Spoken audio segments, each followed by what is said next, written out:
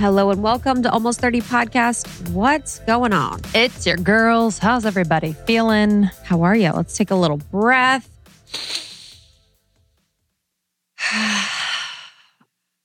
Oh, welcome back. I'm like, whoa, I haven't taken a deep breath today. That's for damn sure. Same. Running around. The breaths do not happen much. I'm excited about this one, meditation, something that we definitely do in the morning and have for quite some time. And it's going to be a really beautiful conversation. But I had a crazy dream the other night. What was it? 2 nights ago. Dude, the dreams have been dreams. Wow. And actually, you guys, we just did an episode with Dr. Tara Swart, which is coming out. She was talking about how there's actual science behind March 2020 and March 2021 have been a marked month for really crazy dreams in the collective.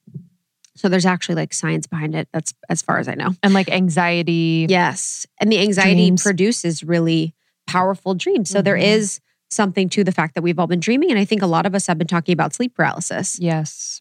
Having sleep paralysis. I didn't know what it was years ago. I used to have it actually a lot and it always scared me, but I didn't know what to do. I was like, okay, this is happening again. I don't really know what this is. But to your point of what we were talking about earlier, it's kind of the fact that we know what it is now. There is kind of this peace around when it happens. So it's like, okay, I think some healing's happening. I always think the soul the soul leaves the body when we sleep. And for some reason, something happened in this reality that caused the soul to come back to the body too quickly. And so our soul and our body are trying to like come back to one another, and our body in this reality, our ego is trying to make sense of the soul leaving in a way that makes sense to us. So we usually get scared. And we're like, oh, I'm doing this or something's happening. But I think it's actually really beautiful when we think about it. And it's almost something I'm really working to turn on its head so that I can be more of the soul having the experience rather than the body having the experience. So that I'm like the soul that's like, I'm coming back. I'm laying back in this body. Yes. I'm back here. I think we can really do cool things with it. Definitely. I actually had the paralysis in like my ayahuasca ceremony. And it's the same feeling where it's like I'm outside of my body, but I'm also inside of my body and I can't move but I have an awareness of every single thing around me. Yes. That would scare me in that ceremony. Yeah, it was scary. That would scare me. Well, I thought I was paralyzed. For sure. Yes, 100%. Yeah. You're like, this is it. I was like, okay, I guess this is my new what life. ayahuasca did for me. Dude. Oh my gosh. What was your dream? So my dream, I've been calling in more alien dreams. So we talk about aliens here on the pod at Almost 30. And I've been trying to connect more. And in this dream, the aliens were showing me these symbols in the sky. So the symbols basically were this like sacred geometry. And then they were like, this is representative of the bee. And there was like a bee. And they're like, this is the bee. The bee lives in a great symbiosis with the world. The bee is a servant to nature. Nature serves the bee. And they have a beautiful relationship that is like equal. And then they were showing the bee and the nature's kind of relationship to one another. And they're like, you must take care of the bees. It's like, you must take care of the bees. And then they were like, you as humans are not in that sort of relationship with nature. No shit. No shit. And I just was like, wow, it was so beautiful and so sad at the same time, where I was like, oh, we're really like parasites of the earth. You know, in a way, you know, we are in relation to raising the consciousness along with Mother Nature leading the way with raising the consciousness for us. And we're sort of on the receiving end of that. But I just was like, oh, that's so beautiful and so true. Yeah. And think about that example, just like a little tiny bee. Yes. You know what I mean? That represents the micro of the macro and just how, that's really And always in beautiful. my dreams, I'm trying to take pictures on my phone to tell people. So I have my like ego side comes out in my dreams too, because it's like, I want to capture this. Yes. And it was You're like, selfie with me? It was trying to capture it. And I had the video of it, but the video was like very crazy. It was in someone's backyard. The video was wild, but it was, I kept showing people the video. I'm like, this is undeniable. In my dream, I'm like, this is undeniable. Do you guys understand how undeniable this is? It is undeniable. But it was, it was powerful. It was beautiful. Cool. It was beautiful. That's really cool. I had another dream actually a few weeks ago. I've been meaning to tell you that in our dream, your higher self said, I need Fridays off. Huh. Isn't that amazing? I mean, she's right. I know, honestly. I was thinking about that. It was like, oh. Did your higher self agree? No, my higher self just kind of was like, okay. But I don't even know what my higher self was like, but your higher self very clearly said, I need Fridays off. I feel like during this season, I'm like, whoa, we are working like, wow. I know, wow. But it was true. Vacation. It was weeks ago. And I was like, oh, I wonder if we could integrate that to life. Because I was like, okay, respect. I literally was like, all right, respect. My higher self's like, I think I need to live on an island. Yeah, literally. Your higher self's like, I need a raise, bitch. Oh, God. But it was a beautiful, it was just like a beautiful that's cool. thing where I was like, okay. She's traveling. Yeah, she's traveling. She's telling me what the frick's up.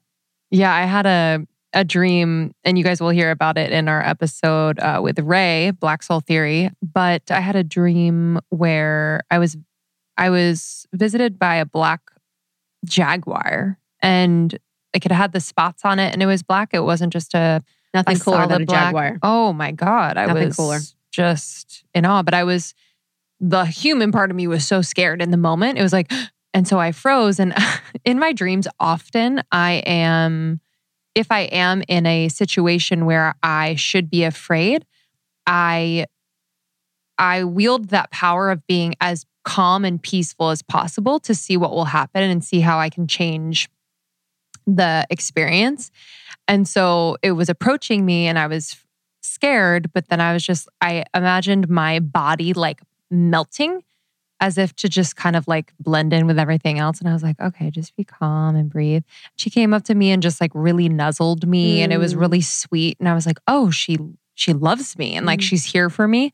And then in my shamanic healing with Ray, she's like, so there's this black jaguar and she's kind of walking up from your feet, et cetera, et cetera. And she's just kind of this like guide and usher through really big changes and transitions. She represents confidence and power and grace and working with your shadow. So all of those things are very true, but I really love working with like spirit animals. Just I've worked with them in therapy. And so it's always been so powerful when they show up, whether it's in a dream or just on TV or, if I'm scrolling Instagram and I see like a wolf, because a wolf is my like, this big, huge, tall white wolf is like my spirit animal for support and guidance through therapy.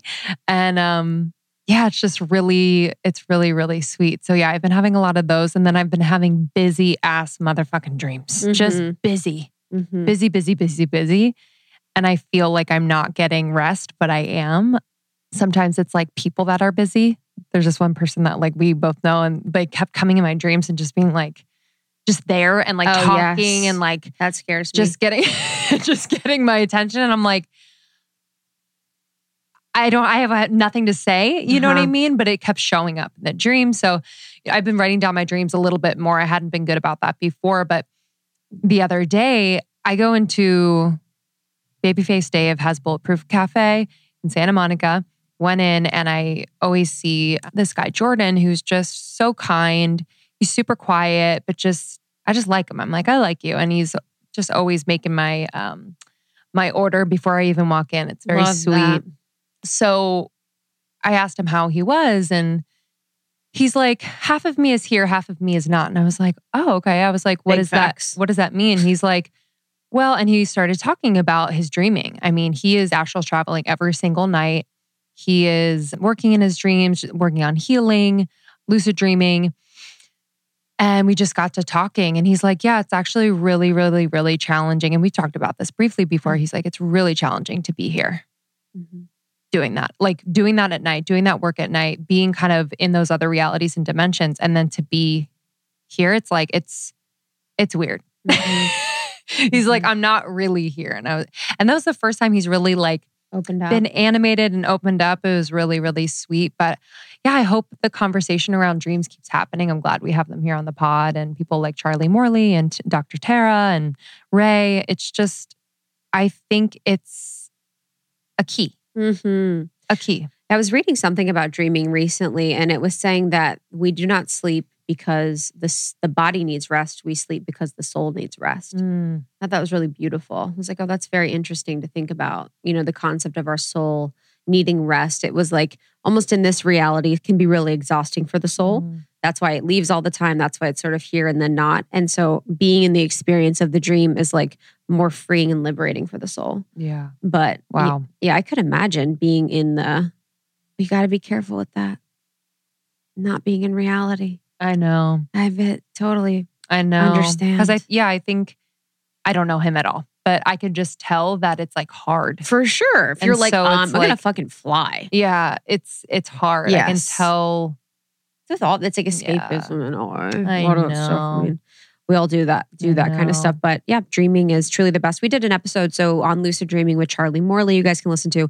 Also shamanic. We did ceremony healing. Do you remember that? We had Yes. that was years ago. Yeah. Mhm. And then we did another episode on dreams. You can search Dreams Almost 30. That's a lot older. That talks about the collective experience of dreaming. I think we're early with that kind of conversation. I think we're kind of so. early. People are sometimes like, with things. you guys are freaking weird. Yeah. And then a Hey. year from now, you're going to be like, You're like Google search. So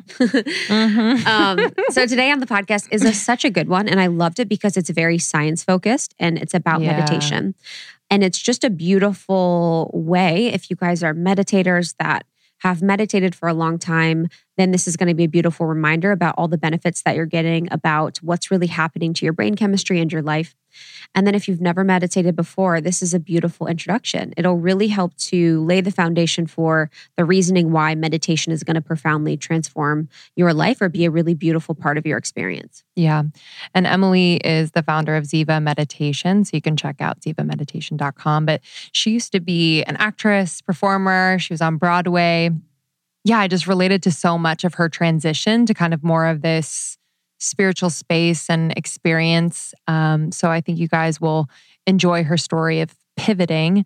But yeah, I feel like I talk to a few people every week about meditation and just how they're like, oh, I'm getting more into it, or it's hard for me to stick with it. And oftentimes we bring our expectations into meditation. We bring just the expectation of feeling better, of what we think it should feel like. And so I think this conversation actually really helped me to settle into my own experience, to connect the science. So I think you guys are really going to like this. And please pass it on to anyone who's like, I can't meditate, but I want to. Yeah, there's so much about the brain that's happening with meditation. There's so many different studies that are coming out every single day that talk about the benefits of meditation on all aspects of life, on stress, on hormones, on our brain, on just like our genetics. And I think she talked a little bit about our gene expression, how through epigenetics, you can change your gene expression through the use of meditation. And I've been meditating since 2012 and it's saved my life. I mean, it profoundly changed me and changed my brain and changed the way that I operate in the world and is a non-negotiable in the way that I, live my life. Yeah. So I cannot recommend meditation enough. I know sometimes people like glaze over whenever people talk about it. They're like, yeah, I get it. Meditation, water, sleep. But it truly is so powerful. And in spirituality, it's been the most spiritual thing that I could do is coming home to myself every day, coming home to source, coming home to God through my meditation practice. Amen. You can connect with Emily on Instagram at Emily Fletcher and then zivameditation.com. And for anyone who's new to Almost 30, you can learn more about who we are, our journey. We have courses and programs to support you in your evolution at almost30.com. We are also super passionate about podcasting.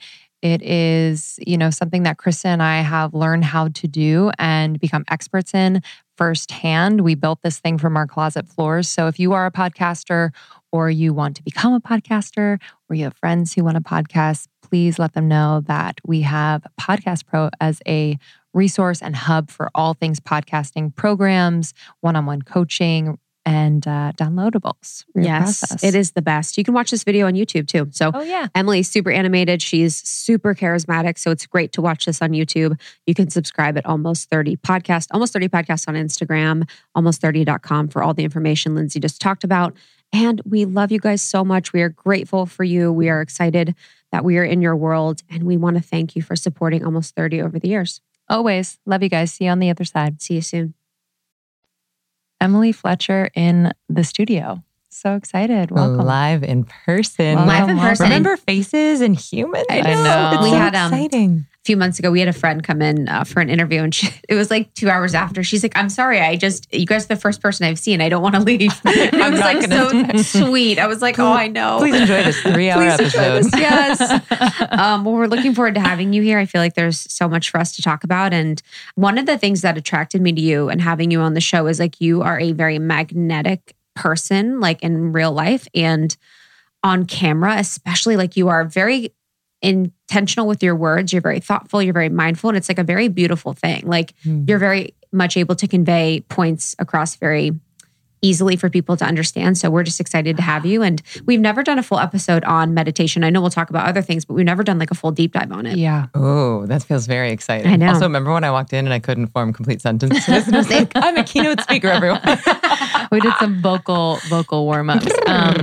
But yeah, I think, Krista and I were talking before this and just how our audience is more advanced than I think, we sometimes think. Like they really are so dedicated to their practices. And Krista talks about meditation a lot. And it's just been a practice that both of us have, just implemented in a very disciplined way because it's changed our lives. But when did you find meditation and make this your life's work?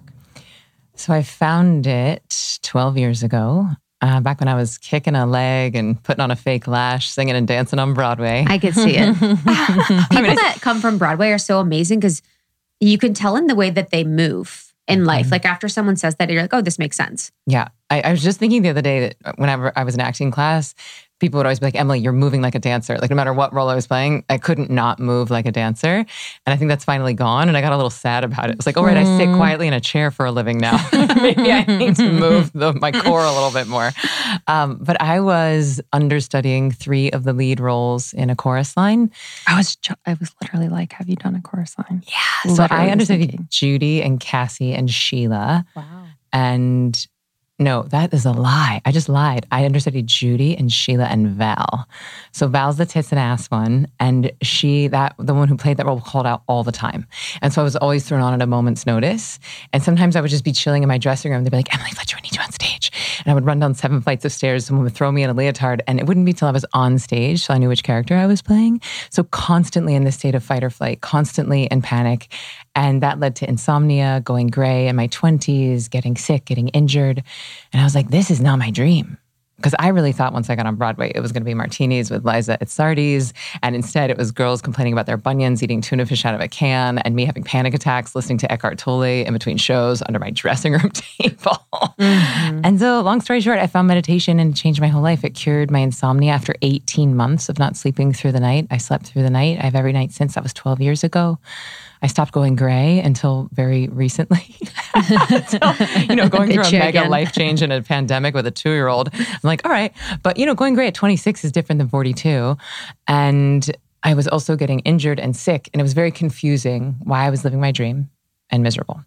So long story short, I found meditation and it changed my whole life. In addition to curing my insomnia, I did not get sick for 8.5 years. I stopped going gray, but I think the most profound change is that I started enjoying my job again. And so I was like, why does everyone not do this? Left Broadway, went to India, started what became a 3-year training process to teach this.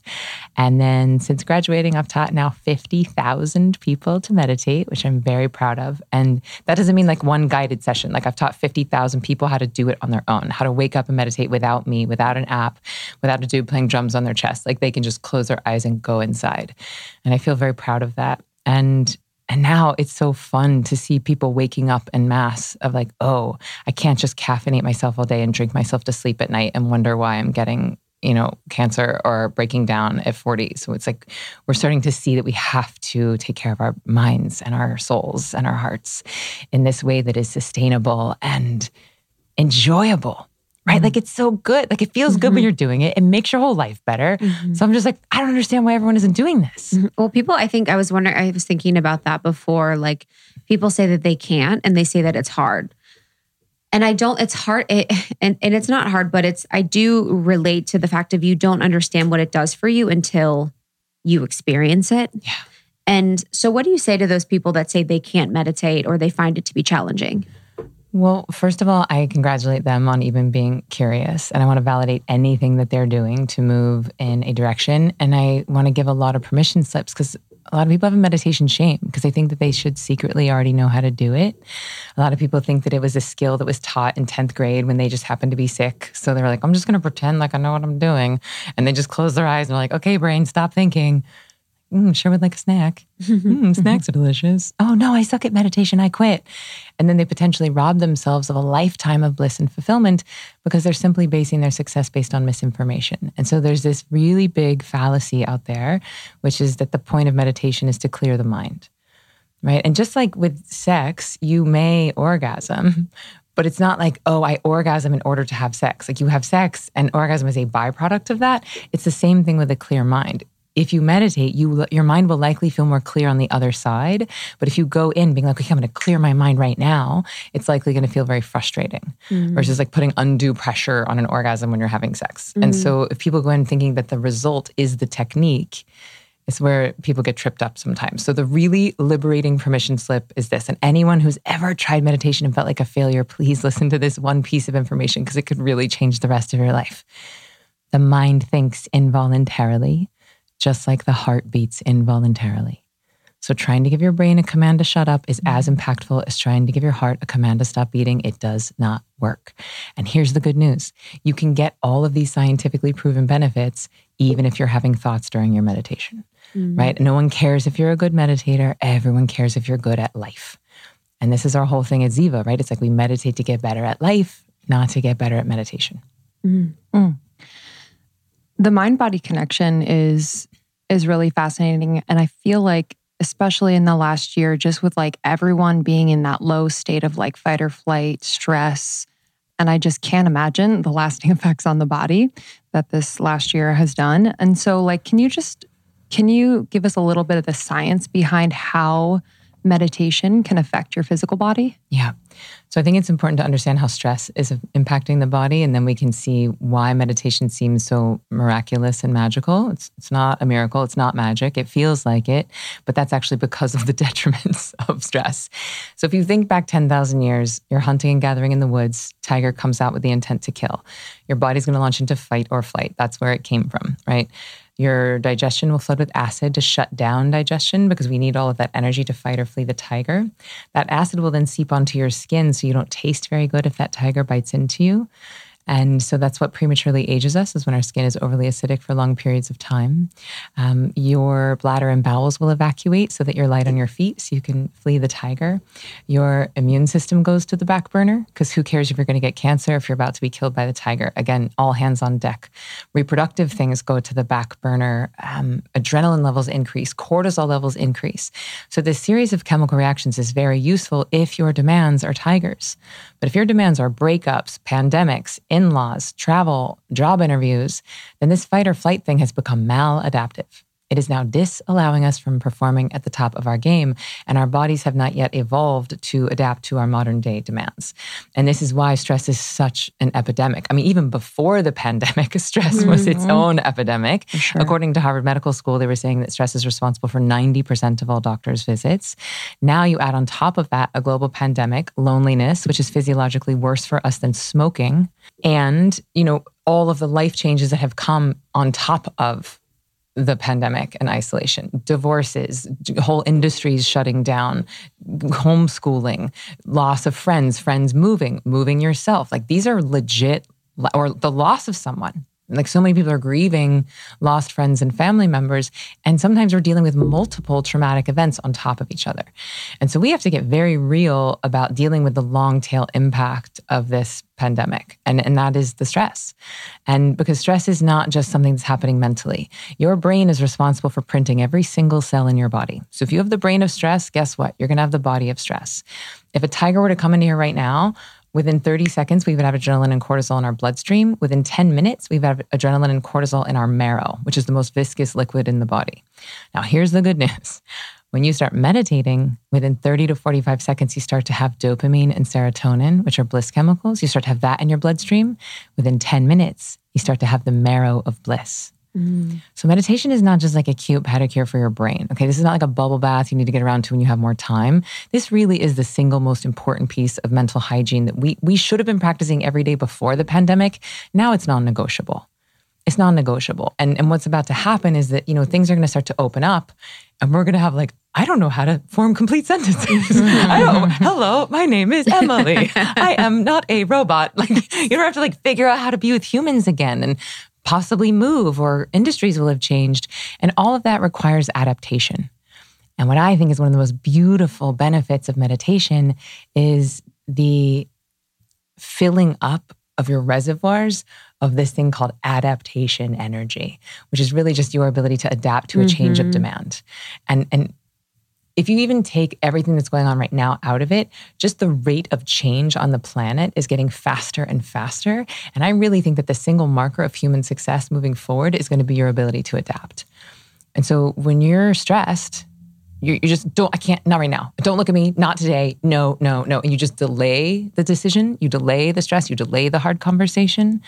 But if you can get yourself out of that state, remind yourself that you're God pretending to be human, remind yourself that you are the ocean pretending to be the wave, then all of the decisions, all of the demands don't seem so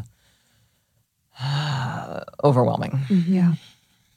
Yeah, being adaptive is like one of the best qualities ever. Yeah. For a team member, for a partner, for yourself. Like when you're able to just ride the wave of whatever's going on, I mean, there's no better feeling. Like there's just, I think that quality in someone is really underrated. And think about what a gift it is to everyone around you. Because Yes. if you can't adapt to the people around you, guess what? You're making them adapt to you. And what you're unintentionally doing is creating a lot of karmic debts. Yeah, actually, with the point of karmic debts, I guess, can you explain that concept a little bit more? Yeah. So, I mean, think about what you just said. It's great. It's great to have a team member like that, a partner like that, a parent, a kid where it's like, oh, you want to see that movie? Great. You want to go to that restaurant? Awesome. Oh, we're changing the deadline? Great. I'm right on it. Where it's just like you roll with the new now, the new now, the new now. And that's really where our bliss lives. It's always here. It's always now. And if you're stressed, that means your left brain is in charge, and the left brain is in charge of the past and the future. The whole point of the left brain is to review all of your traumas from your past to see how likely they are to happen again in the future. And that's an important part of our brain. Like we need the fear, we need the strategy, we need the, logical thinking. But the news is that our right hemisphere of our brain is also 50%. And most of us have been using 90-10. Most of us have just been in that thinking, taking action, achieving, making money in our left brain, past, future, and our right brains are atrophying. And the right brain is in charge of present moment, intuition, creativity, adaptation, music, connectedness. And so when we start taking that thing to the gym, when we meditate, it's now. So a change of expectation is not that big of a deal. Right? But if you don't have that practice to be in the new now, then every change of expectation starts to cost you something. It burns up adaptation energy. And when we run out of adaptation energy and then we have another demand, the 405 is super crowded, the boyfriend broke up with us. If you're already out and then you have like the straw that breaks the camel's back, you're gonna launch into a fight or flight stress reaction, whether you've read Eat, Pray, Love or not. Right? Like you're going to start crying in the kitchen. You're going to punch the wall. You're going to say the thing that you have to apologize for tomorrow. And what I find with meditators is that it's not that they don't make mistakes. It's not that they don't have feelings, but they're not running on empty anymore. And because their amygdala has not hijacked their prefrontal cortex, they can actually access the executive function of their brain. Okay, so the amygdala is the fear center. The prefrontal cortex is the executive function. And when we are in fight or flight, the amygdala takes over. And so all that blood, all that energy goes to that survival state. And you actually can't access the piece of you that makes good decisions. And that's why, I'm sorry, I was just so overwhelmed. I was so stressed. I'm sorry I said that. I just didn't know what I was saying. Right? It's like we go into almost a psychosis. Yes. And we're just collectively being like, oh yeah, it's okay to just stay stressed. And my whole mission in my life and as Ziva is to eradicate the world of unnecessary suffering. And I get that some suffering is part of being human. I get that people are going to die and even pandemics are going to happen, right? Like I get it. But unnecessary suffering, like insomnia and anxiety and overwhelm, like these are solvable problems. And that's why I'm just shouting this from the rooftop so loudly. It's like, hey, everyone, like I know you downloaded the meditation app, but are you actually meditating like every single day, twice a day? Are you actually adaptive? How's your sleep? How's your sex life? How's your decision making? How's your energy? right? Like these are the things that we care about. It's curious. I'm interested too, like with the right side of the brain. So if, that's experiencing atrophy, has that been studied? Wow. And it's interesting, I've been thinking about EMDR and how EMDR sort of helps the communication between the left and right hemisphere of the brain, and how it almost pulls memories from the amygdala to your prefrontal cortex so you can reprocess them through the process of the activation of the left and right hemisphere of the brain. And I was just thinking of how helpful that has been for me, and how I wonder EMDR has been helpful for you? Great. Yeah. I'm so glad. I wonder if that can also contribute to greater use of the right hemisphere of my brain, because I'm activating both hemispheres and I'm improving the communication lines between those. 1,000%. Yeah. So what I've found in the studies I've seen is that specifically with trauma, and this is with like PTSD, veterans, and victims of sex trafficking, that they'll often use the combination of meditation and EMDR to clear that acute trauma. And then what's happening, I don't know a ton about EMDR except for its complementary usages with meditation. But what I know with meditation is that because you're taking your right brain to the gym, which isn't totally true, but the analogy that I use is that you're like going into rooms of an attic that haven't been touched in a while. You're like, whew, like blowing the dust off of things. And as you start to take those pieces of the brain to the gym, which really just means energy is being sent there, blood is going there. You're forming new neuropeptide connections. And so when you do that over time, meditators start to form a thicker corpus callosum, which is the thin white strip that connects the right and left hemispheres of the brain. And it likely is strengthening with the EMDR, but you can fact check me on that. I would assume because of the eye movement from left to right. But in meditation, what's happening, and we've known for a long time that meditators have thicker corpus callosums than non-meditators, but we weren't able to prove if that was causal or correlated. But now we know that the longer you meditate, the thicker your corpus callosum becomes. It's like, okay, cool party trick, but why would I want a fat corpus callosum? It's like, well, everyone should, and here's why. That thing is literally the bridge that connects your masculine and feminine, your past and future with your present moment, your critical mind with your creative mind. And so the thicker your corpus callosum is, the easier it is to come up with all those problem-solving ideas, even in the middle of a high-demand situation. Because no one cares how good your rehearsal is. No one cares how great your interview was the night before. Like, it matters how well you do when it's go time. And so imagine you get into a fight with your partner and it gets pretty heated. And it gets really heated, and then you shut down and retreat to the bedroom. And like 2 hours later, once you calm down, you start coming up with all these hilarious, witty comebacks. And you're like, why couldn't I have thought of that in the moment? But my theory is that the thicker your corpus callosum is, the easier it is for you to download that stuff in the moment.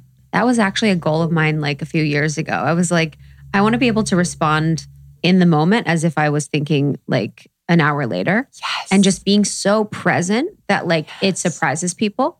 And I find that to be really fun. And isn't that such a great like superpower to have as an interviewer? Because you're holding, here's all my questions, but then they just said something really interesting and I don't want to miss that to go to my next question. So you're holding multiple things. And the best stand-up comics are masters of it because they have their whole set and it's memorized, but they're also riffing on the energy in the room and taking you down some other rabbit hole. And that's improv. That's being channeled. And I would argue that your right brain is sort of like the router, right? That it's connecting you to the Wi-Fi network, which is creative and collective intelligence. And so if you're strengthening your right brain with meditation every day, twice a day, it's not, the downloads aren't just going to happen in the meditation because everyone gets so scared. Emily, I had this great idea and I want to write it down. Can I just write it down? I'm like, no, that's called journaling. Like meditation is different from journaling. Do not write down your ideas during your practice.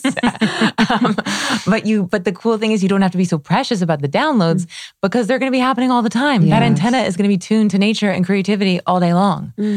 Is provided that you're practicing every day. I'm curious what you think, like just this idea of productivity. And I think we're pretty obsessed in our society with productivity where meditation doesn't feel productive to people because you're sitting still and because you're quote unquote not doing anything, which I know not to be true, but that's kind of the feeling in the body too. Yeah, I don't have time to meditate. I'm too busy. Yeah. What do you say to those people? I have a few in my life that I'm like, what am I going to say to them? Because it's like, I don't have time or it's never worked for me. I just, cause they're, it's like those people that need it the most, Yes. you know? And so, I'd love to talk about productivity. And And then how we begin to kind of talk about this to people who just say, I don't have time or it's not for me. I need to be doing something. Yeah. So I've built my whole career on that exact human. Okay. Because it's most of the world. Like in our circles, like all of our witch friends are meditating. Okay. Or they at least like are in ceremony of some sort. But that's not the majority of the world. That's not the majority of our country. People think, oh, meditation's so like overplayed or saturated. It's like, okay, when you go home for Thanksgiving, does your family meditate in the morning? How about Christmas? How about New Year's? Y'all meditating together every morning before you start cocktails? No, you're not. So until like everyone's going home and meditating with their families, like we got work to do. And so I've basically built my whole career on this idea that meditation can actually be a performance tool. And that was radical. When I started teaching 12 years ago, that was like weird.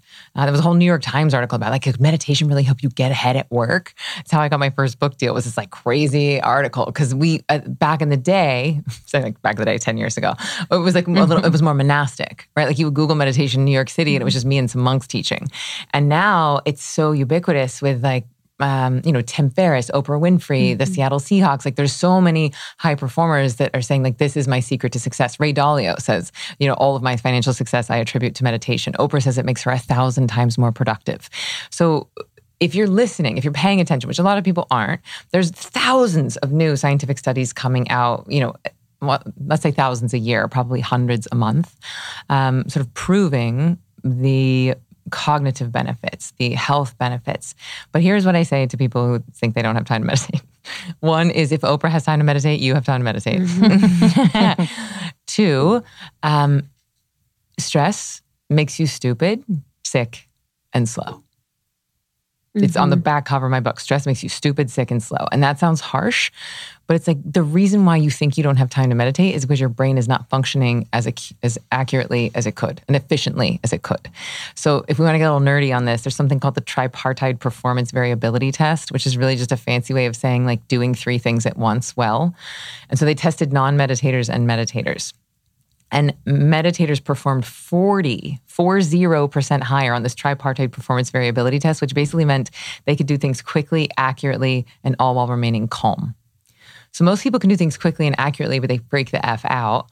Or they can do it accurately and slowly. Or like they can do 2 out of the 3 if they're not meditating. But as meditators, you can do 3 out of the 3 40% better. And so what I will say is that your to-do list that takes you 5 hours a day, that'll be 2. Your 9 hours of sleep you're getting a night and waking up exhausted, you'll start to need 6 or 7. How many sick days did you take this week? How many bad decisions did you make this quarter? 5 o'clock when you go and need your coffee, what if you meditated instead? It'll 1, save you money. 2, you're not going to have the crash. 3, it's not going to give you insomnia, so you're going to have to recaffeinate tomorrow morning. And that's not even talking about the fact that when you're meditating, you're increasing neuroplasticity versus if you're chemically amping yourself, then there's a cost to that, right? And Dave Asprey gets mad at me when I start talking about that. Like I gave a talk at Google. It was called... I know, I'm putting my bulletproof down on the floor. Look, I am... Say more. So look, Dave's a great friend. Some people are really good. Some people are good coffee drinkers, meaning like coffee's good for them. For me personally, coffee is toxic. Like I already talk way too fast for a meditation teacher. You put me on coffee and everyone's like, you need to chill the F out, lady. But so caffeine can be very good for certain doshas or body types. But for me, because I'm quite Vata dominant, it's like speed for me. However, this talk I gave at Google was called Why Meditation is the New Caffeine. And the argument I was making is that it takes you the same amount of time. It actually costs you less money if you do the math over a few years. And it's generative. Like the benefits are cumulative and you're healing your brain versus if you're over caffeinating, you're not giving your body energy. You are disabling your brain's ability to feel tired. Because caffeine is molecularly very similar to a chemical called adenosine, which is what your brain produces to tell you that you're tired. And because the caffeine blocks those adenosine receptors, you feel like you're awake, but then when the caffeine goes away, your brain has all the while been producing that adenosine. And so then it floods in and you're like, whoa, I'm super tired. Now on top of that, when you sort of hijack the nervous system, you're flooding it with adrenaline. You can flood it with adrenaline and cortisol. So it's a bit of a 5-alarm thing.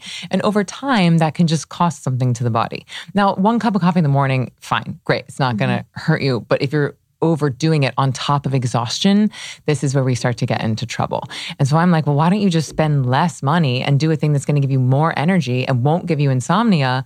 And if you're not putting like sugar and milk in it, also like, win-win-win. Totally. I do one a day, just because. Great. And But I yeah, got I know no what you judgment. mean. That makes me sad for the body. What, one a Just day? like lying to it.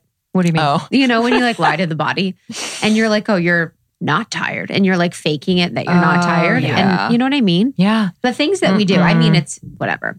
But I just think Like- about that Like sometimes. I'm John like, Mackey will be like, that energy's not your own. mhm. Oh yeah, what do they say? It's not good for your chi. Or like, it's not very good for your chi. I thought it was fascinating. I was listening to your interview with Aubrey Marcus, and Oh. you were talking about, I want to talk a little bit about meditation and manifestation, Okay. and just worshiping the in-between, and how like, What's the in between? meaning like you're watering the weeds instead of the flower you spoke about. Mhm. And I've been thinking about that a lot because I feel like that used to be me, where I was like, but I'm just not there yet. Like I was also wanting to be a Broadway star. Really? And yeah. And so Oh. like, it was always like, I'm not there yet. I was always focused on the gap. What do I have to do in order to get from here to there, rather than truly embodying and like feeling into, I am here already. It's just a matter of opportunity and preparation, all these things. So I'd love to talk about that related to meditation, because our audience is definitely very much a crew of manifestors. Great. So this is my new jam. I actually think my next book is going to be about manifesting. And as I've been dabbling in and learning more about sex magic is really just manifesting on crack, right? It's just taking this idea of feeling good and you feeling as good as you possibly can, and then directing that energy into your dream and getting so clear about what your dream is. And the beautiful thing here is that when you combine meditation and manifesting, like this is where the magic happens. Because when you're meditating, you're de-exciting the nervous system, you're accessing source energy, you're flooding your brain and body with dopamine and serotonin. So you're feeling good in the now. You've also connected the right and left hemispheres of the brain, so you can even download how nature wants to use you to begin with. You can even get clarity on what's your desires versus some societal programming of what you think you should have, which are very, very different, right? It's easy to be competitive about societal programming because it's like, well, we all should want more money. We all should want more cars. Yeah. We all want the same things. So we have to compete. Versus if you're really listening to that inner guidance, my desires are wildly different than yours. We could both want to be on Broadway, and you could want to be in Dreamgirls, and I could want to be in a chorus line. I'd be like, well, you're not Black, so you're probably not getting Dreamgirls, but we can talk about a different show like Cats or something. You crushed I that. don't know. Yeah. It never happened. Didn't do I so wouldn't well. know. But you know what I mean? It's like when you're really listening to the specificity of your dreams, they're your dreams. Yeah. I mean, I spent my whole life not really. It was other people's dreams for me. Yeah. For sure. And so that's step one. And I think if you don't have a meditation practice, it's very hard to delineate and to hear Very that true. small whisper inside. And once you hear that, there's a sense of trust and detachment that comes even from that, because you realize that nature's the one that gave you the desire to begin with. And so inside of the desire are the tools to make it manifest, that nature's actually using you as a vessel to deliver your fulfillment to the world, that your dream is not where you need to go to fill yourself up. And this is where people get trapped. Okay, they get into what I call the I'll be happy when syndrome, because they think they will be happy once they get on Broadway, once they get the boyfriend, once they get the 1 million followers on Instagram, once they get $1 million in the bank account. And then it's very hard to not worship the space between. It's hard to not water the weeds, of be like, oh, if I just had this, or I'll just work so hard until I get this, I'll be happy when this happens. And the beautiful thing of meditating first is it allows you to be fully here, fully now, which is the only place that our bliss lives, here and now, here and now. Your bliss lives inside of you, and it lives right now. It is not going to magically come on the other side of a zero or a ring or a car or a boyfriend or a contract. Always here, always now. So once we access that with meditation, and then what I do in the Ziva technique is that I have people, once they've come out of the meditation, they're in that beautiful, surrendered, connected place. I have them ask this really simple question. What would I love right now? What would I love right now? And it's so simple, but no one's doing it. Not even manifestors sometimes, because we make the vision board, we get really clear on the thing, and we put it on our wall, and then we obsess about the fact that it's not here, right? And then we get attached to some dream that we had 3 months ago or that we had on January 1st, versus like, you know what I would love right now? A nap. And then you take the nap and you have some Pulitzer Prize winning idea. You know what I love right now? you know what, F that Emily Fletcher lady. I'm going to have a second cup of coffee. And you go to the coffee shop and you meet your love of your life. You know what I love right now? I want a watercolor. And you watercolor and like some magic idea happens because you're accessing your right brain. And so it's this, the whole really is greater than the sum of its parts when it comes to meditation and manifesting. Because you can meditate all day. And if you are not clear about what it is that you want, it's very hard for nature to give you the thing. Yes. Conversely, you could line your walls with vision boards and watch The Secret on repeat. But if you are not meditating and your body is riddled with stress, chances are you don't believe that you deserve your desires. And it is very hard for nature to give you the thing that you want. And so I just listened to this thing this morning where it was like, manifesting is all about, I'm so happy where I am and I'm excited for more. I'm so happy and grateful exactly where I am. And I'm clear as a bell about what I'm excited about. And it truly is like the joke here is that it's all about feeling good, because the better you feel, the higher quality stuff you're going to be attracting. The better ideas you're going to have, the better decisions you're going to be making. And the science behind manifesting is also pretty simple. But when you're clear about what the desire is, it's like you're quite literally programming your GPS of where you're going. And it's programming something called the RAS, which is the reticular activating system, which is the filtration device in our brain. So it's this bundle of neurons in the back of the brain. And at any given moment, there's hundreds of millions of stimuli available to us. And the brain has to filter that out because it just can't process that much information in that short of a time. And so where this gets tricky, and also why meditation is so important with manifesting, is that if you're in fight or flight, then that reticular activating system has to filter out for potentially life-threatening situations. Right? Is this chair going to break? Is she going to pull a gun on me? Is a car going to drive through? You know, are we safe? Is that thing going to explode and catch on fire? And that's what paranoia is. It's all the worst case scenarios all the time. And that takes up a lot of space in your brain. It takes up a lot of space in the reticular activating system. You do not have any room left for your dreams. So you get out of fight or flight, you get into stay and play, and you program your brain of where you want to go. Now it can be like turn left, turn right, turn left, because your brain knows where the dream is. And that's why all the magic seems to happen. Oh, I thought about this person and they called. I had this idea to write a book and then a book agent called me. It's like it was there all the time. You just couldn't see it because you were filtering out for worst case scenario. Wow. Beautiful. I guess, and the point of, you know, I'm so grateful for right now, but I'm excited for what's next.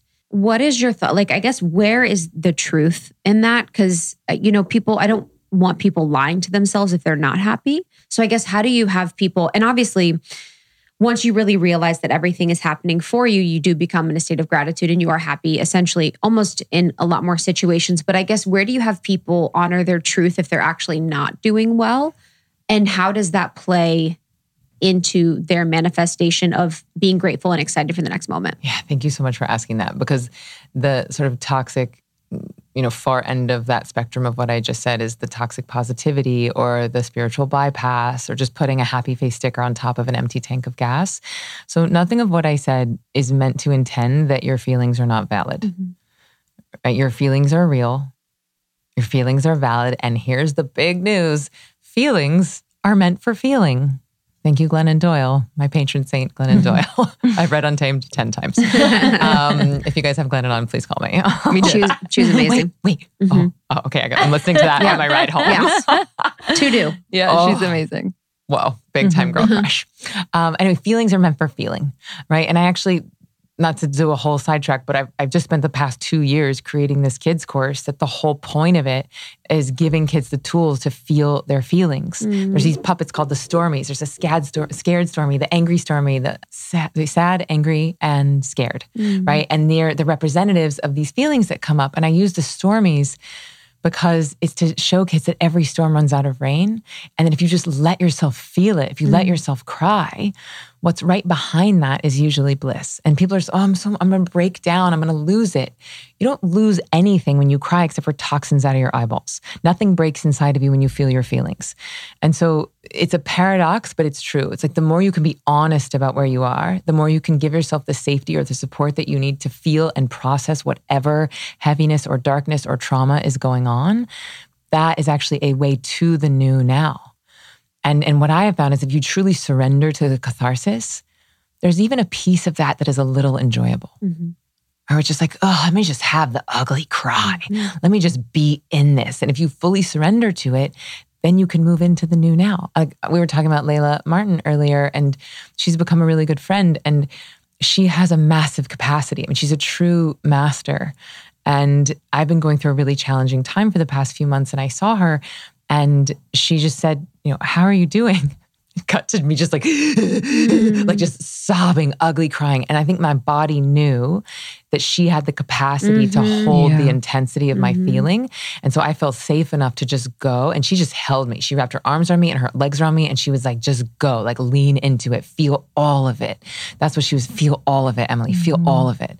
And when she felt like the purge was nearing an end, that I had like released everything I needed to release, which felt like 3 hours, it was probably 5 minutes. And that's the hilarious joke of it, is that when you cry, it's usually 5 minutes. And instead of just feeling our feelings for a few minutes, we just repress them for decades until we have to cut it out as cancer, right? But she just held me and she let me release all of it. And then when it was nearing the end, she said, can you meet this fear with love that is even greater? And can you meet this pain with love that is even greater? And when I did that, I felt, safer, safer, safer, safer.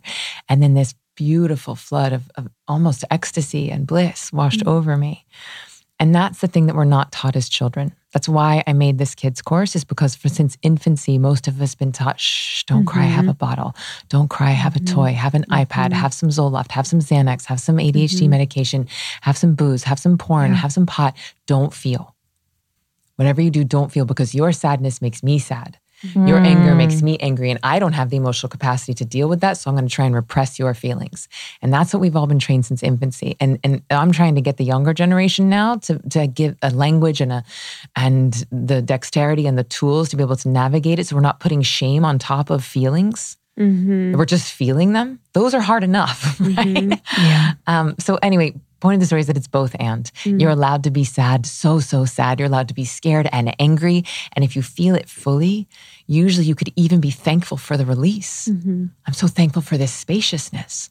I'm so thankful that I'm safe. I made it through that big feeling and I didn't die. There was a piece of me that was afraid I was going to die if I felt that, and I didn't. Thank you, thank you, thank you. I'm so glad that I'm here. I'm excited for what's next. Beautiful. Isn't it dope when your friends are like facilitators? Yes. I feel like all of our friends are like some sort of like space holder facilitators. Deep belly breath. I know, honestly, they like switch on. They're like, all right, how does that, it's like, it's the best. I'm like, God, I feel so lucky. We are. We're the luckiest. Like a birthday party turns into a full-blown seance. 100%, literally. But it's like, people would pay, they do pay so much, with Layla. And it's like, this is my friend that you can just like let it rip with, which is so beautiful. Yeah. And it feels like the kids course, which I think is so beautiful. Love that. It's like, is it also teaching, so I'm like, are the parents learning too how to? Oh, yes. Yes. Thank you for asking that. So it's Ziva Kids. And when you enroll, you can choose, do I want 4 to 8 or 9 to 14? So it's 2 different courses. And I have this really fun co-star. His name is Z Bunny. He's a puppet that I've been working on for 2 years with the folks from Sesame Street and Harvard. And he's hilarious. And like the joy that I did not know I needed in my life is every morning waking up to like Instagram and Facebook posts of people sharing videos of their kids like dancing and shaking out their Stormies with Z Bunny and like drawing like pictures of their emotions and like wanting stuffed animals of the Stormies to express their feelings. So yes, it's a training in mindfulness, meditation, and manifesting for kids 4 to 14, but there is also an adult training in there. And it's not training the adults how to meditate. That's Ziva Online. That's a different course. But this is training the adults on how to be really good sidekicks. So Z Bunny's training to be a superhero. And so the kids are every day he has challenges, which bring up the Stormies. And then I teach him a new superpower, like mindfulness, meditation, or manifesting. And then he gets a badge each day. And then finally at the end, he gets his cape and he's a superhero. So anyway, the parents are training how to be sidekicks, right? Like how do they not become the meditation police? How do they not force their kids to meditate and even how to invite versus demand. And then also what happens even with kids is that because Ziva is so powerful, like this is not just a mindfulness app, like this is really a very powerful cathartic tool and it can really release old stresses from the body. Kids themselves can go through a mental and physical detoxification. And so I'm teaching the parents how to help support their kids through that. Wow. What does that look like? The detox? Yeah. For kids or for adults? For kids. To be honest, it hasn't been too intense so far, but it's new. Like we just released the program 2 weeks ago. So we've only had probably like 800 folks go through it. But that'll start growing. And so I'm sure we'll start to get more anecdotal anecdotal evidence. But with adults, and this is one of the things that's sort of unique to this practice, is that mindfulness, which is PS what most people are calling meditation. Like most of the apps out there, I would call mindfulness. Most of the guided YouTube videos, the drop-in studios, anytime someone's guiding you through something, I would call that mindfulness because it's activating the prefrontal cortex. You're directing your focus. You're staying in the realm of thinking.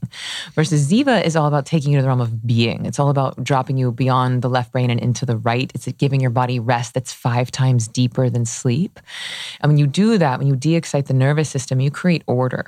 And when you create order in your body, this lifetime of accumulated stresses that we have in our cells can start to come up and out. And when that stress comes up and out, it has to go somewhere. So if you have sadness inside, there's going to be some sad flavored stress that comes up and out. You have some fatigue inside. You might have some fatigue, some tiredness that comes up and out. And so that's a big part of my job and my team's job. Like I have 12 employees that are all there to support people through that process in our groups, on our calls as people are going through it, because it can be scary. Because no one's talking about it, right? People think, oh, I'm meditating. I should just be like enlightened and vibrating on a cloud of unicorns for the rest of my life. And it's like, well, no, actually, if you've had decades of trauma, it's likely these first few months are going to be really hard. And we got to be easy. And we got to make sure we're eating clean foods and exercising and sleeping and ideally in therapy as well, so that you have the support that you need as your body goes through a pretty powerful detoxification. What if breath work would be like the up and out, for things? It can help. If people do breath work in addition to Ziva, I recommend that they do it beforehand because it's a beautiful like clearing and opening of the channels, and it can help to induce a release. So if you feel one coming on, but it's a little stuck, you could do some breath work to just sort of get the engines going. Let it rip. And I also recommend like just go watch the saddest movie you can find, like The Fault in Our Stars, Dying Young. Oh my God, just The go Fault for in it. Our Stars. Remember how sad that was? Dude, what the freaking heck? I read that book. I read that book on the bus in Chicago. I read the bus to work. In winter? It was a sexy time. When you said sex magic, so is sex magic specific to sex, or is it really just like that feeling of ecstasy and bliss? Good question. So, and let's again shout out Layla Martin because everything I know about sex magic I've learned from her. So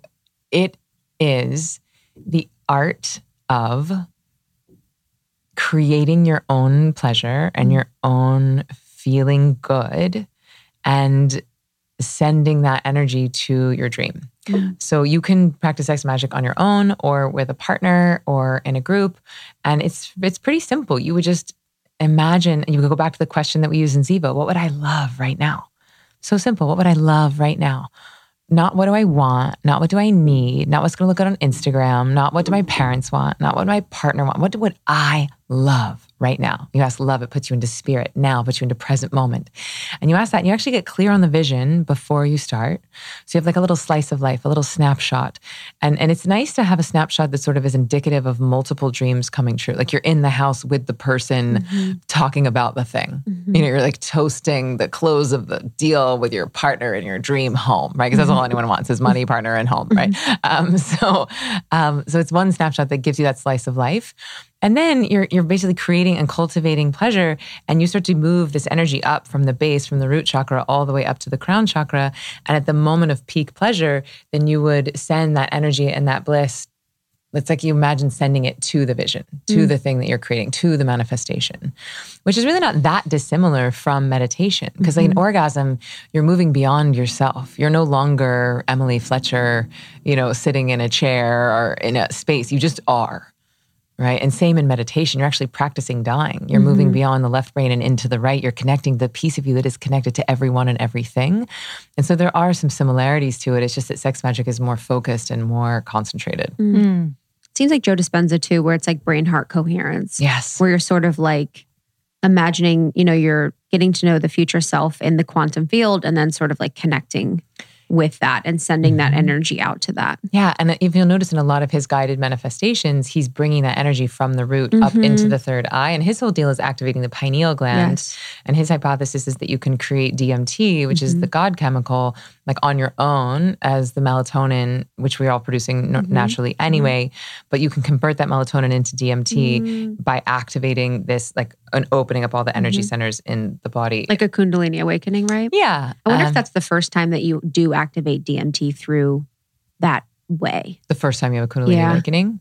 I don't know. I don't know that it's exclusive to that experience. Like it might be more subtle for some people. Right. I think that it is for Ziva, because Ziva is more subtle for folks. It's like a slow shedding, right? And just bit by bit, day by day, meditation by meditation, you're sloughing off all these old layers of stress that's keeping you from the bliss and fulfillment and enlightenment that is already inside of you.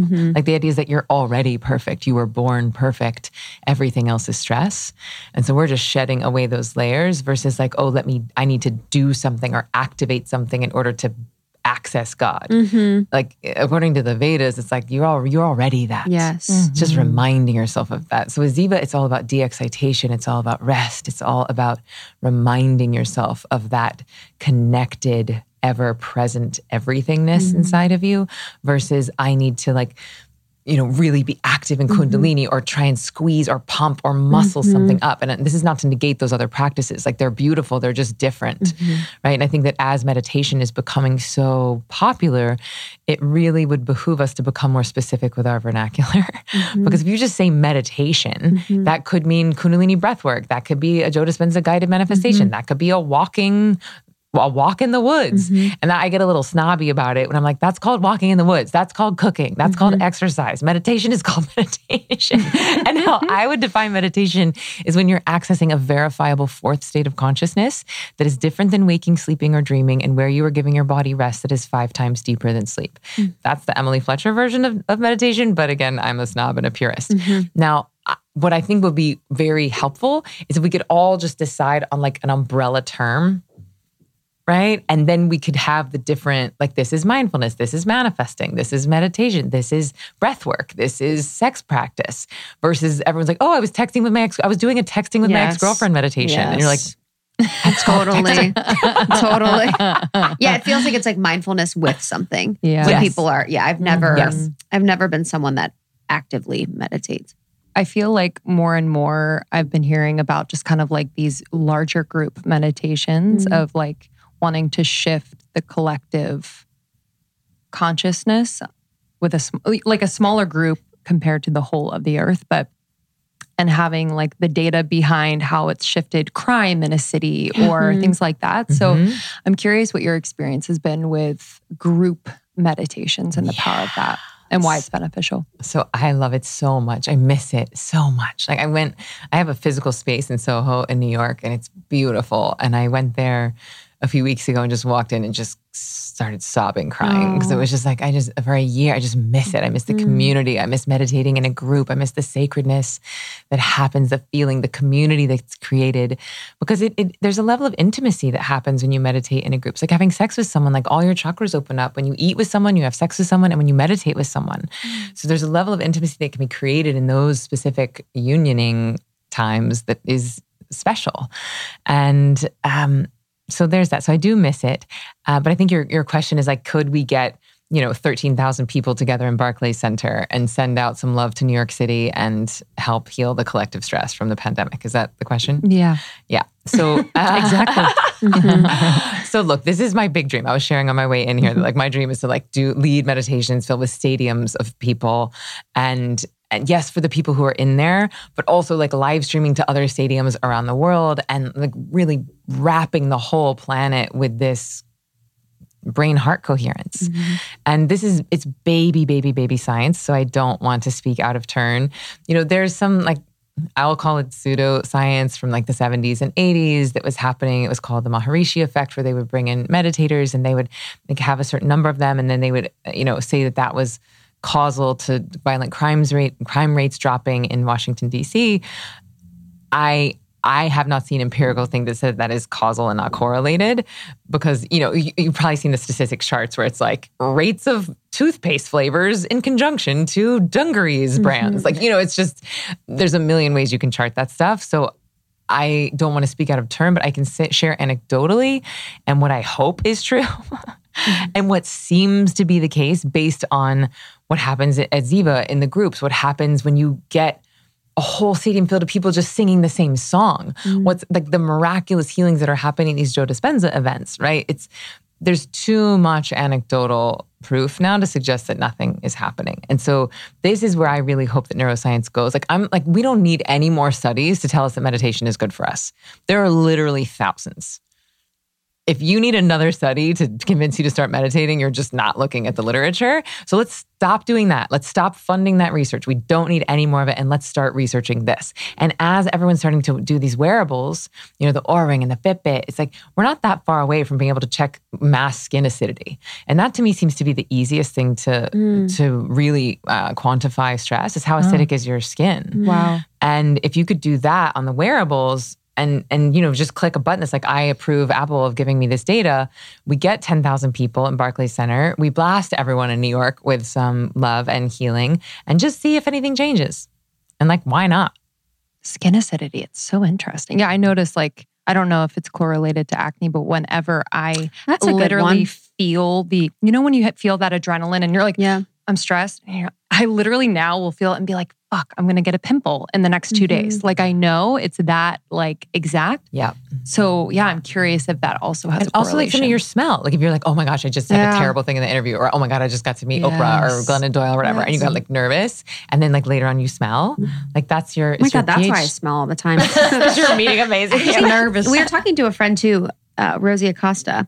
And also she was talking about, so say for an example, you go into a house and it's like a haunted house, that a lot of times that your electromagnetic field or your body or your aura can tell that the house is haunted or that something traumatic has happened. More so that something traumatic has happened in the house, because there is that skin acidity. When a traumatic event happens to someone, their skin releases that scent or that smell, and we can like subconsciously pick up on that.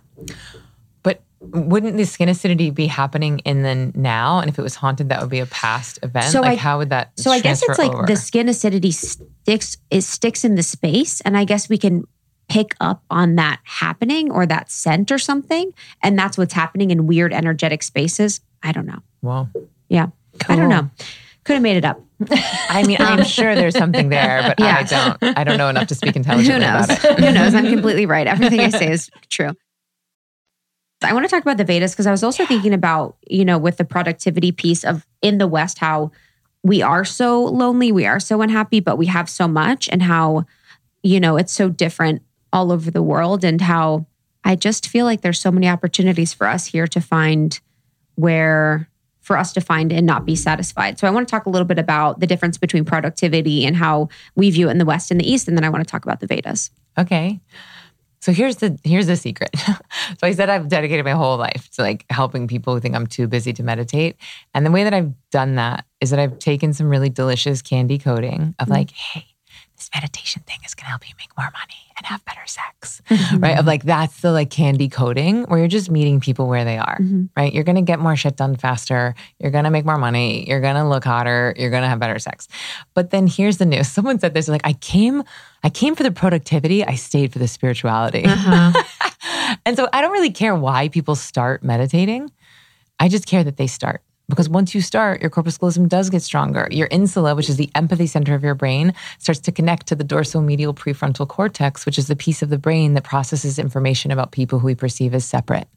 So you start to see more of yourself inside of others, people who are Republican and not Democrat, Black and not white, straight and gay and not straight, like people who you used to perceive as other. And so that to me is a beautiful byproduct of this practice. Even if you came because you wanted to get more done in a day. But also, as your priorities change, as you become more empathetic, you have more steam in your engine to hitch to the new mission. So it's like if you're ready to help the world, you're going to be able to do that more elegantly and efficiently. Yeah, so there's more like the unity consciousness when people are meditating more often. They're able to see everyone as one rather than separate. Yeah, I just had a beautiful conversation with about this with someone this week who his goal is to get like a billion people to be conscious. And I was like, okay, well, how do you define conscious? Because like this glass of water is conscious. Yeah. And he said, well, it's that they know that it's unity. And I was like, okay, well, you can know that and still murder someone. You can know that and still be a mean person.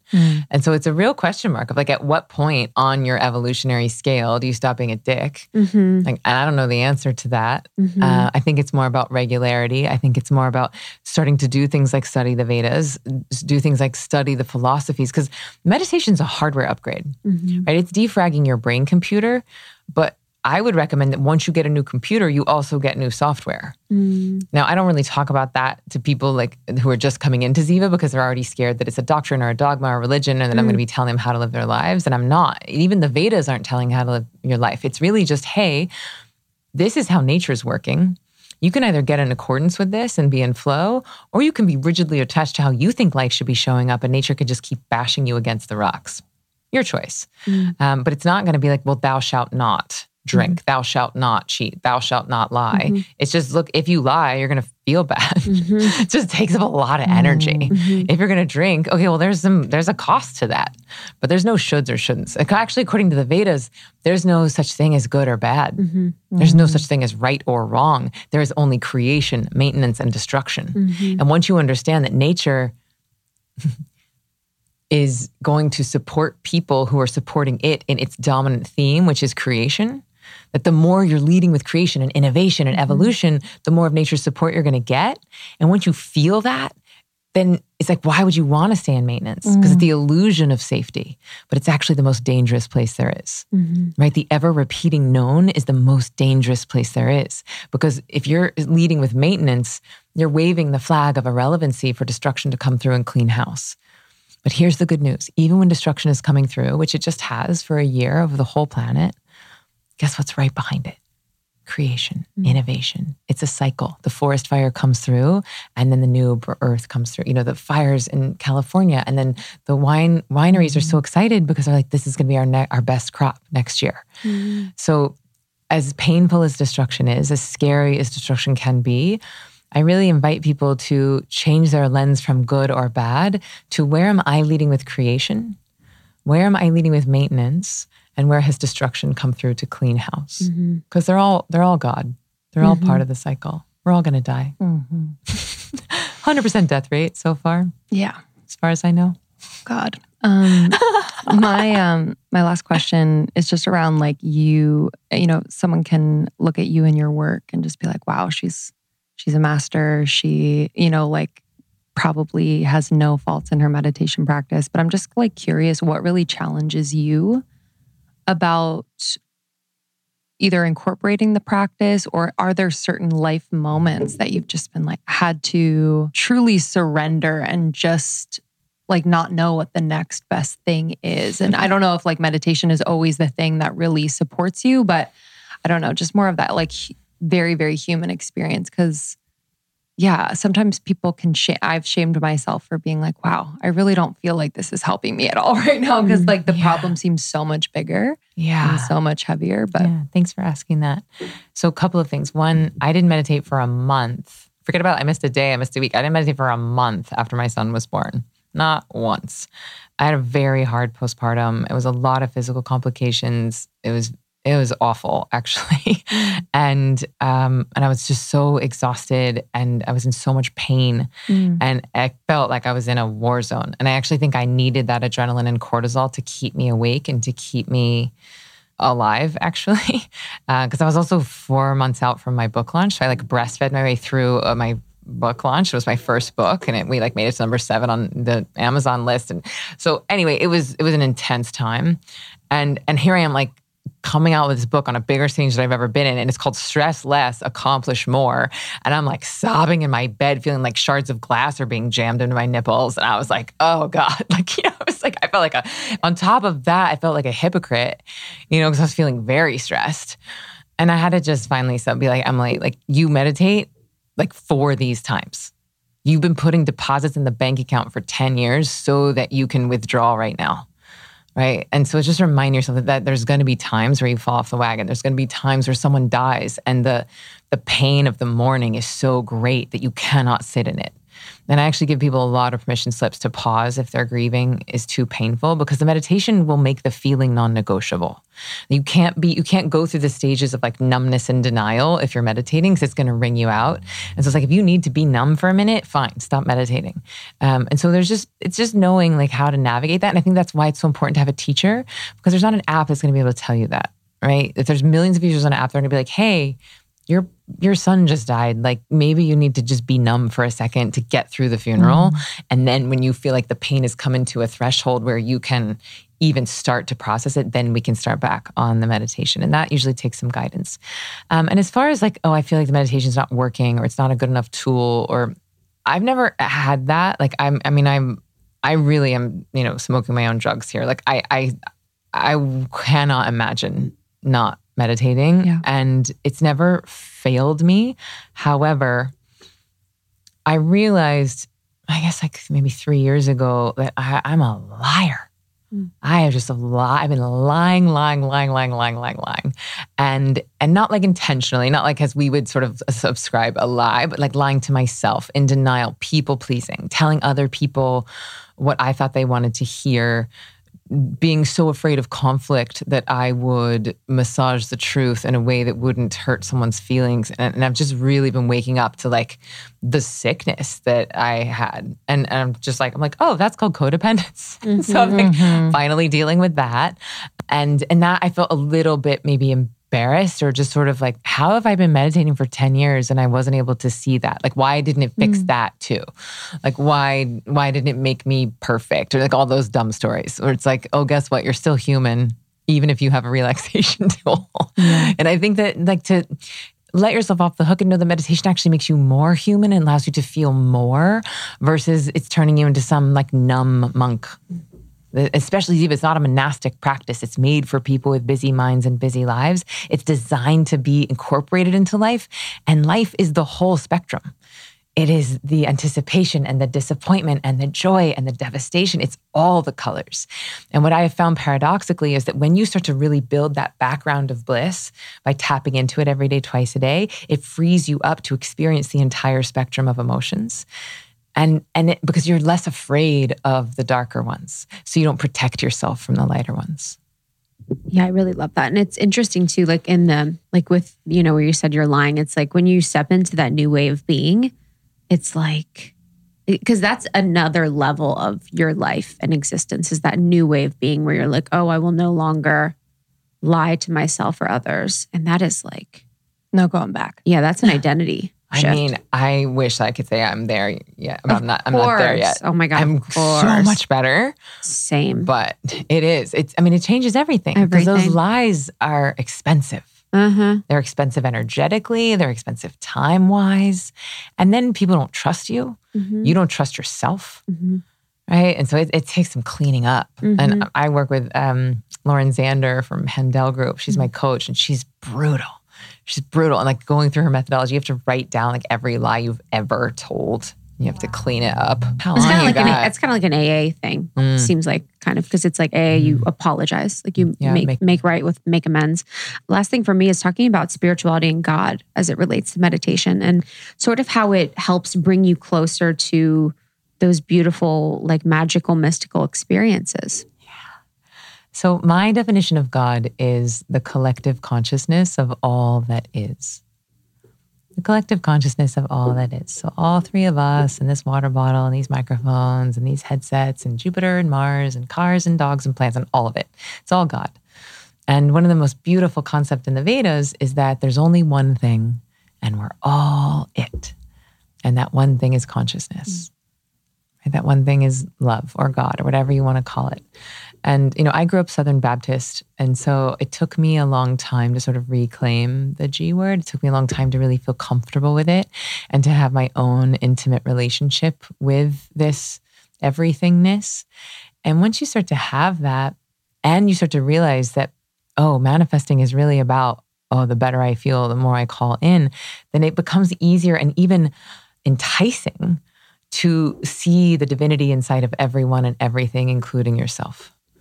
And so it's like, this sip of water. I mean, water is one of the most intelligent substances on the planet. Like, what a gift. We get to drink it. And we're 70% water in our bodies. Oh my gosh, look at this flower. Look at the way that it's unfolding. And as I put my attention on it, it seems to get more and more beautiful.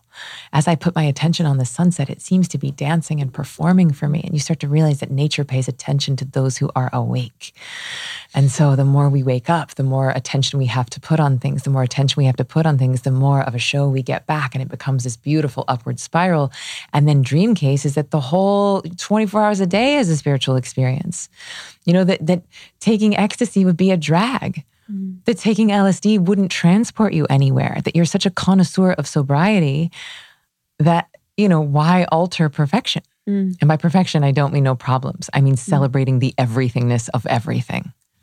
I love that.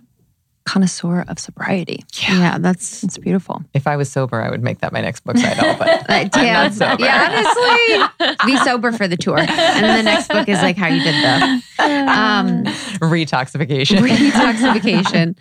I would love to tell everyone about Ziva. I mean, that's incredible. I would love to see little peanuts meditating. I mean, I will show you some photos after this. It is the cutest thing. My son is 2.5, and to watch my baby watching my other baby and like killing himself laughing is one of the greatest joys of my entire life.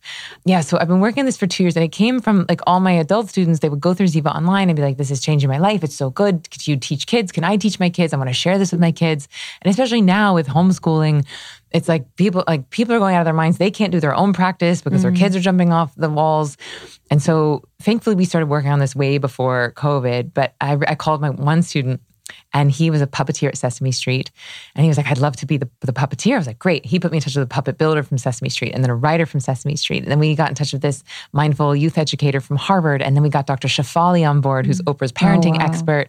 And so we really got this dream team of folks, because I know I'm amazing at teaching adults to meditate. I know that teaching kids is a whole nother ball of wax. So I was like, I don't have to be the best at this. I'll go get the best. And every word of every sentence of every line of this thing has been vetted by child psychologists and doctors, and it's really good. It's really, really good. I'm so proud of it. And I'm proud of the fact that they're going to have these tools of meditation to take with them, but I'm even more proud of the fact that these kids are learning how to feel their feelings. Because especially right now, when we've gone through this collective trauma and schools aren't teaching it, parents usually have not been equipped to talk about it. And so it's like, we owe this to our children. We've put a lot on them. They've sacrificed a lot for us, for adults. They're not the ones that are being so impacted by this virus. It's older folks. And so they've sacrificed their happiness, their school, their socializing, their budding sexuality, their energy, their sports for us. And so I think that we have a responsibility to be like, hey, let me help you process this pain, adapt to this new world, and take these tools with you for life. Now, I know I just talked about the pain piece, but something that's really important to me when parents talk to their children about this is that they're not like, oh, you're broken, do this to fix it. Because they're not broken. Our kids are perfect, right? It's them trying to conform to our models that makes it so tricky. So anyway, the way we framed it for kids, just like we do for adults, in that whatever you love doing, Ziva is going to help you do it better. You love soccer? Great. Ziva Kids is going to help you be better at soccer. You're into debate? Guess what? The better your brain is working, the better you're going to be able to debate, versus like you have anxiety and you need to fix it. You have to sit down and meditate at 6 a.m. That's not the point, right? You can be disciplined about your practice. All you have to do for kids is let them know that there's a way in. They're already in a mild hypnotic state. Before 8 years old, their prefrontal cortex is not fully formed, and they're in this theta state. So they're in mild hypnosis already. So it's much easier for them to access it and to sort of curate and cultivate those tools and to take it with them for life. I'm potty training my son right now, and there's like a magical window of time where it's really easy to potty train. And if you miss it, it becomes infinitely harder. And I think it's the same with kids. I think there's a magical window of time where if you teach them to meditate, they can take that right brain sense of wonder and presence with them for the rest of their life. And that is much easier than teaching a 60-year-old woman who has dealt with decades of repression and trauma. What's that age range? What's that window? Well, we're 2 weeks in, so I'm figuring it out, but it seems to be somewhere between that 4 and 8 is like real sweet spot. And then there's like another different kind of window where it's more like I'm doing it because my friends are doing it, but I'm still malleable, right? My brain is still really, really almost. Some people are saying that the brain is so plastic that it's almost like a vapor. Like it's not actually solid. Wow. That's how changing and mutable it is. We think that it's solid because it's so dense, but it's actually very, very mutable. Wow. So I think dream case scenario, we're getting them before 13. Wow. My God, if I was a teenager and I meditated, I know. wow. Can you imagine like how many God. mistakes, how many, like where would you be in your life Peace right of now? my household would have been, Wow. Yeah. dude. This has been unbelievable. Yeah, Thank oh you my so much gosh. for being here. My gosh. My pleasure. Where can people find you and get involved with Ziva? So I would say the best place to go is zivameditation.com/preview.